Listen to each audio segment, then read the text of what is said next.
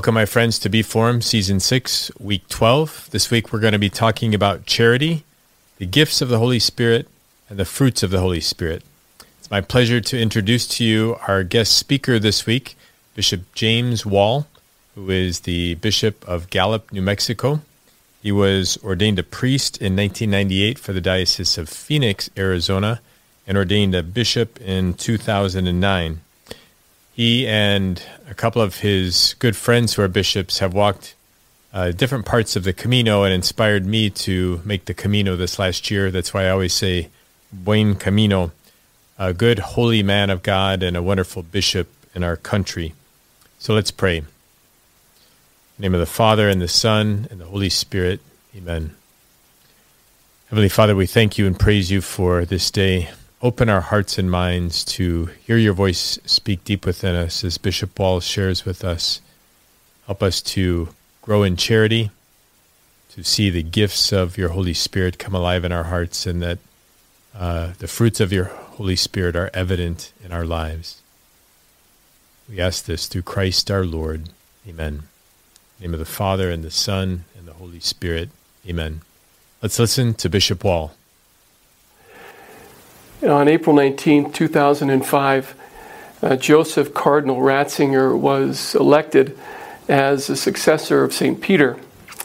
And up until this point, he was an academic. He was one who participated in the Second Vatican Council. And for 23 years, he served as the right-hand man to Pope St. John Paul II as the prefect for the Congregation of the Doctrine of the Faith. It's also referred to as the CDF. Due to his assignment, Joseph Cardinal Ratzinger was given all sorts of nicknames. He was called God's Rottweiler, it's German, the Enforcer, the German Shepherd. He was called Cardinal No. He was called the Hammer.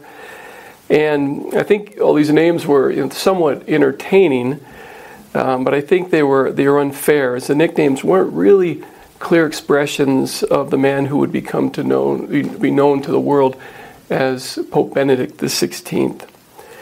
I would say the clearest expression of the man was to be found in his first encyclical, which appropriately enough was entitled Deus Caritas Est, God is Love. And what was great, in his very first year of his pontificate, he gifted this to the world on December 25th, on the day of our Lord's birth. In this beautiful encyclical, he wrote that God is love, and he who abides in love abides in God, and God abides in him. These words from the first letter of St. John express with remarkable clarity the heart of the Christian faith, the Christian image of God, and the resulting image of mankind and its destiny. In the same verse, St. John also offers a kind of summary of the Christian life. We have come to know and to believe in the love God has for us. So beautifully written. It's simple, yet it's very profound, because it really is the heart of the Christian faith. So this week's reflection for Be Formed highlights the theological virtue of charity, as well as the gifts and the fruits of the Holy Spirit. And our reference points are taken from the Catechism of the Catholic Church, paragraphs 1822 to 1845. So as we know, charity is one of the three theological virtues, the other being faith and hope. We know every time we pray the rosary, one of the things we pray for at the very beginning on those three little beads is we pray for an increase of these virtues of faith, hope, and charity. And we refer to them as theological because they have their origin in God.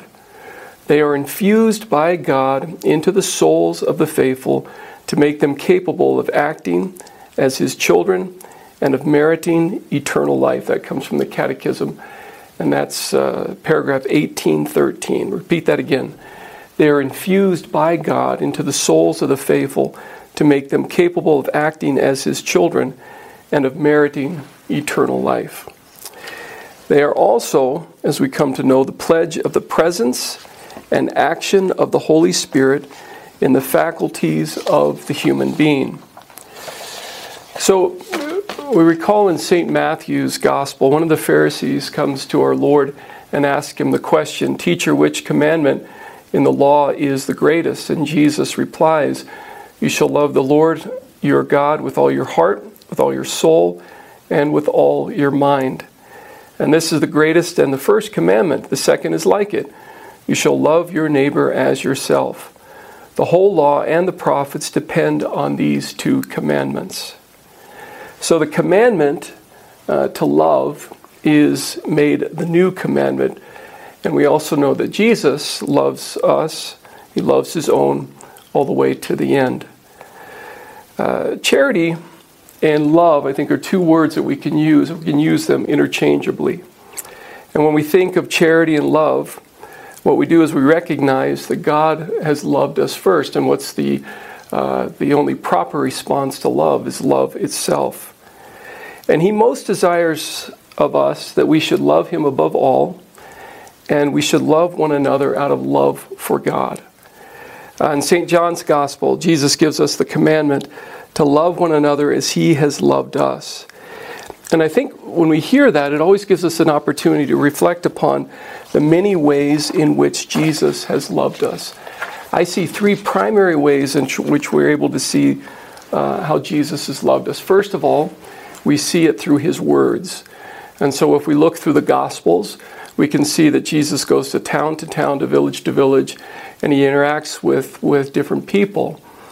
And always at the heart of his words is love, always. And what is love? Love is willing the good of the other. So no matter what Jesus says in the Gospels, always at the heart of that is love. And so if we want to imitate the example of Jesus and we want to love as Jesus has loved us, then we always have to be conscious of the words that we speak. And as we'll talk a little bit later, what St. Paul says about love in his beautiful treatise on love to the community at Corinth, if we find ourselves about ready to speak and really not at the heart of those words is love, it's best that we just remain silent, right? It's just best that we just remain silent. Because if we speak out of love, then what we're doing is we're fulfilling our Lord's commandment in loving as he has loved us. So Jesus, we know, has loved us through his words. The second way in which we're able to see how Jesus has loved us is through his deeds.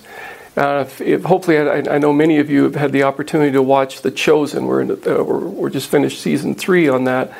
And we're able to see Jesus going from all these town to town, village to village, different people coming up to him, and people who were in great need. Many people were ill, infirmed, all sorts of different things, and that were in need of his healing. And Jesus doesn't abandon them or leave them orphaned, but he reaches out to them, he touches them, he heals them, he gives them precisely what it is that they need. And so I'd say one of the ways that we can see how Jesus has loved us is through his deeds. And so if we want to imitate that example, right, love one another as I have loved you, it means that we have to be very, very attentive to those in our world. And these could be people or family, it could be friends, be complete strangers. Very attentive to people who are hurting, who are in need, and to reach out to them, to offer them our love, right? And that means to desire the good for them. So we see how Jesus is loved through words, and we see how Jesus is loved through deeds. But we also know that Jesus, right, loved us all the way to the end. So the greatest act of love that the world has ever seen is the crucifixion. We know that Jesus freely mounts the wood of the cross. He pours out his life so you and I and the world might know forgiveness of sins and the gift of eternal life. And so the greatest way in which we can see Jesus, how he has loved us, is through his pouring out of his life upon the cross. And so for us to imitate that very same example of Jesus' life, that outpouring of self for others.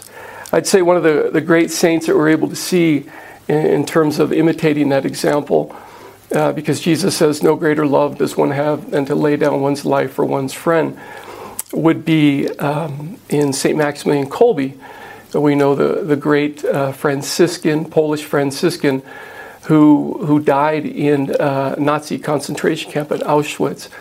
And as the story goes with St. Maximilian Kolbe, someone had attempted to escape. And so with the Nazis, they were just so mean, and it was just the presence of evil. And what they would do is when someone would try to escape, they would bring all the prisoners up and they would line them up, and they would randomly go through and they would just start pointing you and you and you and you, and you could be chosen, and you could have been the greatest prisoner, you could have been the greatest worker, whatever the case was. But they were just randomly choosing people. And at one point, there was a Jewish man who was chosen, and he just broke down and started crying, weeping, because he had a hope that he would hopefully be able to see his wife and his sons if he got out of this. And out of nowhere, someone stepped forward and said, I'll take his place.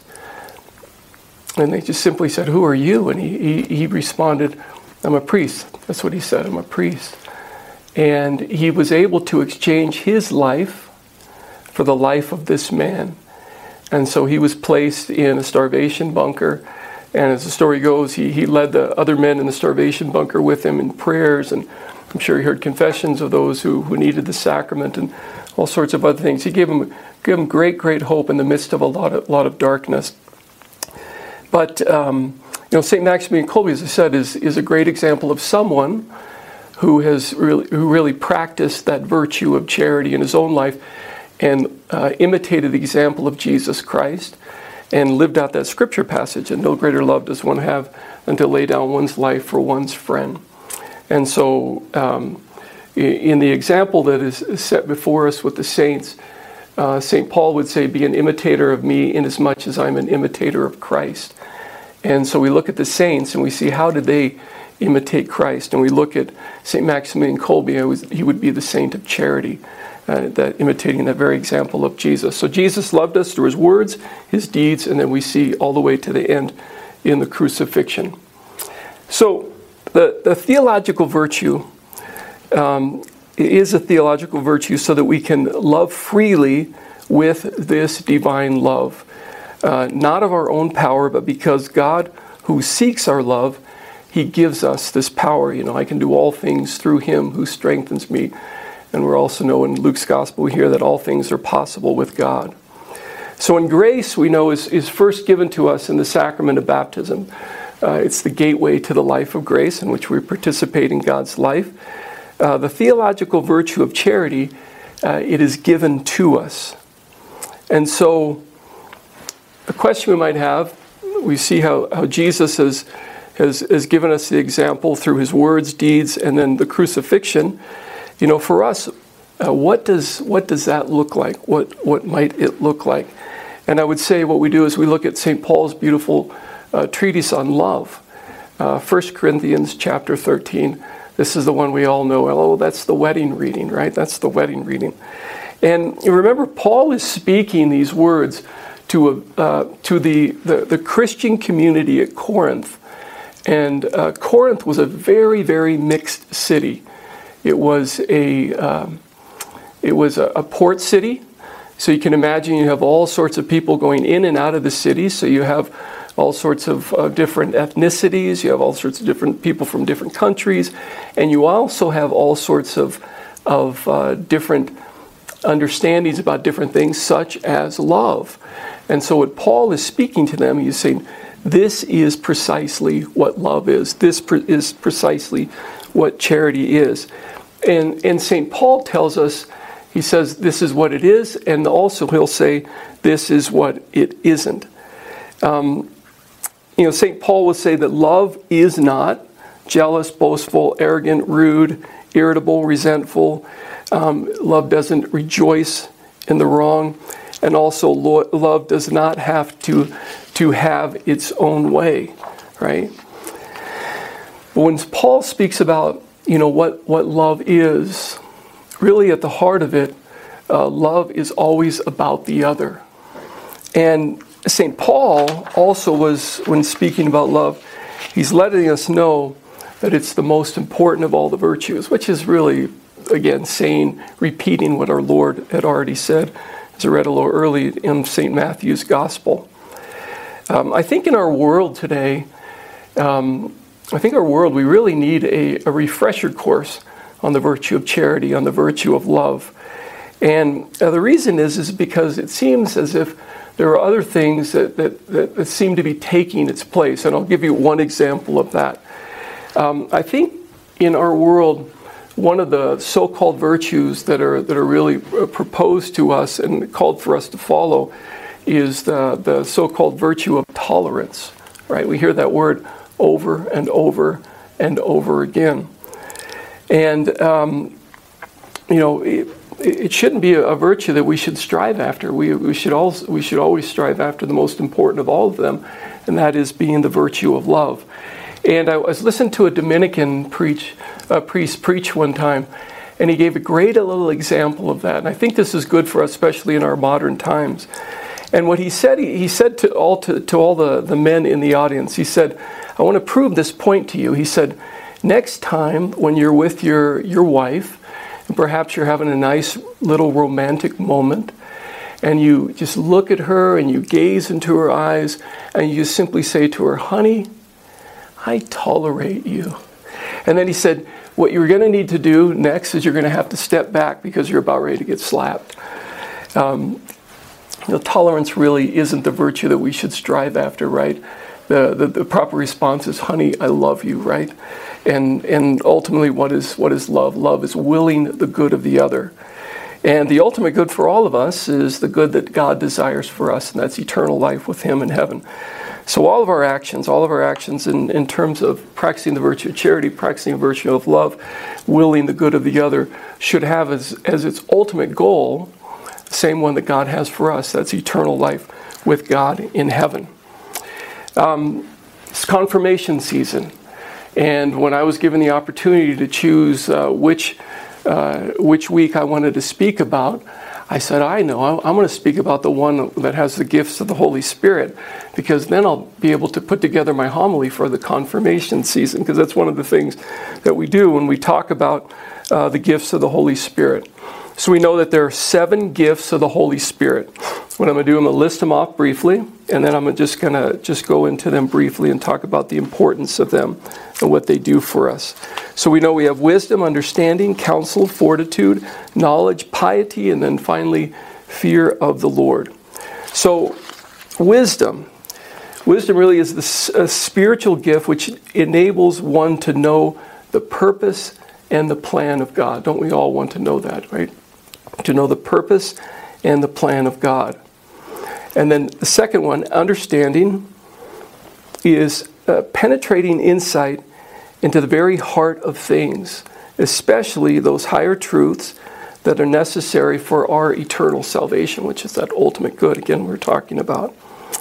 The third being counsel. It allows man to be directed by God in matters necessary for his salvation. Again, there's those magical words, right? The eternal things, salvation, those important things. Fortitude. Fortitude assists us in difficulties, and it helps us in doing good. So some other words we might use for fortitude would be strength. We might use courage. We might use might. Knowledge. Knowledge is the ability to judge correctly about matters of faith and right action, so as to never wander from the straight path of justice. Piety. And piety is good. It's important. And I think sometimes in our modern usage it gets a bit poo-pooed. It gets a bit downplayed. People might say about something, oh, he's overly pious. No, piety is a good thing. It's something. It's one of the 7 gifts of the Holy Spirit. And it's principally in reference to God. The Catechism speaks of filial piety, which is an attitude of reverence and respect children have toward their parents. It also refers to the religious sense a people has in its expression in popular devotion. So that's something that's probably very, very familiar to us, in expression of popular devotions. And then finally, the fear of the Lord. So in this context, filial or chaste fear, whereby we revere God and we avoid separating ourselves from Him. So when we speak about fear of the Lord, we should have a fear not in the sense of I'm afraid of God, but we should have a fear of offending God. And how do we offend God? We offend God when we don't keep His commandments. We offend God when we enter into sin. We offend God when we're like the prodigal son who wanders far from the Father's house. And so fear of the Lord is good for us. It's something that's very, very good. Again, it's one of the most, I think, misunderstood of all the gifts of the Holy Spirit. So these gifts of the Holy Spirit are infused into the hearts of all the baptized. And they can increase in the faithful as we mature and we grow in a holiness of life. So we receive them in the sacrament of baptism. And that we know when we receive the sacrament of confirmation, one of the primary effects of the sacrament of confirmation is it is a strengthening. So we can be strengthened in these gifts. So I think it's important for us to realize that we've been given these gifts and we want to use these gifts at all time. They're not just a one-time thing. We kind of set them on the shelf or put them behind us, but we always use these gifts because God knows us better than we know ourselves, and God knows precisely what it is that we need. And so He gives us these 7 gifts of the Holy Spirit. And what they do is they help us in terms of strengthening our friendship with the Lord. And what does Jesus say? Jesus says in John's Gospel, chapter 15, verse 14, "You are my friends if you do what I command you." And so relying upon the gifts that are given to us, acknowledging that God knows us better than we know ourselves, and He knows precisely what it is that we need. And so He gives us these for a good reason. So to use these gifts as God intends. And in the sacrament of confirmation, we're strengthened in those gifts. And that's one of the primary effects of the sacrament of confirmation. So we have charity, we have the gifts of the Holy Spirit, and then we have the fruits of the Spirit. And the fruits of the Spirit, as we come to know in the Catechism, are perfections that the Holy Spirit forms in us as the first fruits of eternal glory. If you notice, there's all this language when we talk about charity, when we talk about the gifts of the Holy Spirit, when we talk about the fruits of the Holy Spirit, there's all this language that points us to eternal life, right? Because that's where we'll find our greatest sense of peace. Augustine says, "Our hearts are restless until they rest in Thee, O Lord." So the fruits of the Holy Spirit are found in St. Paul's letter to the Galatians, chapter 5, verses 22 and 23. And they simply are charity, joy, peace, patience, kindness, goodness, generosity, gentleness, faithfulness, modesty, self-control, and chastity. So every virtuous act which man performs with pleasure, every virtuous act that man performs with pleasure is a fruit. And so it's important for us to look into our lives and to know the fruits of the Holy Spirit and see where and how are they present. To see and recognize the fruits of the Holy Spirit is also a great way for us to discern, right? To know God's will and to discern God's will. Father Michael Scanlon, he was the past president, he's gone on to his eternal reward, past president of Franciscan University of Steubenville. And Father Michael wrote a great little book. I love this book. It's called "What Does God Want?" which is really the name of the game. That's the question that we should always be asking each and every day of our life. It's a great book on discernment. Talks about little questions as well as big questions. You can look at questions such as, should I take this new job? You can look at questions, am I called to be a priest? Am I called to be married? Whatever the case might be. Or even little questions that might pop up throughout the day. And he gives some great little ways of helping us to know and understand if this is God's will. And one of the best things that I think he puts in there is he gives reference to the fruits of the Holy Spirit. To see when we're making a decision, are the fruits present? And if we see, one or two or three or all the fruits of the Holy Spirit are present, we can say, well, this is of God, right? This is God's will. And so it's one of the things that we can do in order for us to help us to understand better if we're living God's will in our life, if we're coming to, again, understand what does God want. So there you have it. We have charity, which we know is the most important of all the virtues. We have the gifts of the Holy Spirit, the sevenfold gifts of the Holy Spirit, which we know we receive at baptism, and we're sealed and strengthened when we receive the sacrament of confirmation. And then we have the fruits of the Holy Spirit, which are great for us to understand and recognize if and how we are doing God's will. Because again, as Father Michael Scanlon's book said, the name of the game is always what does God want?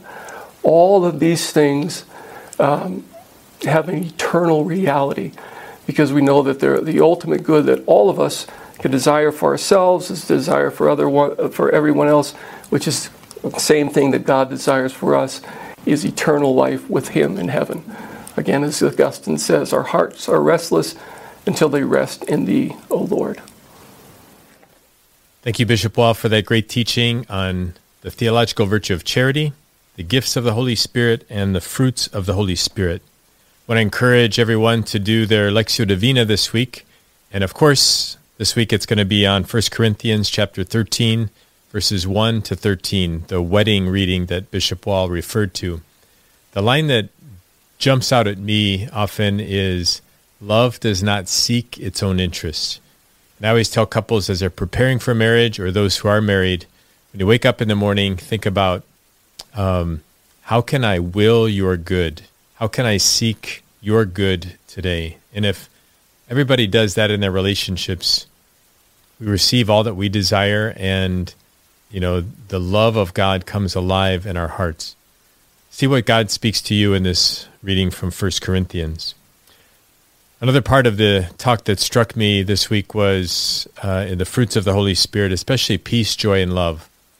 As I was working with seminarians discerning their vocations, I would always look for these three things. If we want to know where the Holy Spirit is, look for peace, joy, and love. It's not always the case, but when those three are present and those other fruits that Bishop talked about, you can be pretty sure that the Holy Spirit's at work in your life there. So use these fruits for discernment in your decisions in life. Also want to invite everyone to our Holy Thursday church visits. So we're inviting everyone to come to St. Isaac Jogues on Holy Thursday, 7 p.m. Mass. And then we will visit 6 other churches. There's a tradition to visit 7 churches, including the one that you celebrate Mass in. And we'll visit 6 other churches and return back to St. Isaac's for night prayer at 11:45. But know that you have total freedom to visit 1, 2, 3, all of them, whatever you'd like to do. We'd ask you to register, and the link is on the email, the weekly email from Katie and Be Formed. The reason we want you to register is that we'd like to have copies for a meditation that we'll be doing at each of the churches. We're not going to have a bus, but you can drive yourselves individually from church to church. So let's close in prayer. In the name of the Father, and the Son, and the Holy Spirit, amen. Heavenly Father, we thank you and praise you for the theological virtue of charity that you've placed in our hearts at baptism. Help us to love like you love, like you've shown us in your words, in your deeds, and ultimately in your death on the cross for us to save us. Help us to lay down our lives for you and for one another. And may Almighty God bless you, the Father, the Son, and the Holy Spirit. Amen. Have a great week, everybody. God bless you and all your families, and buen camino.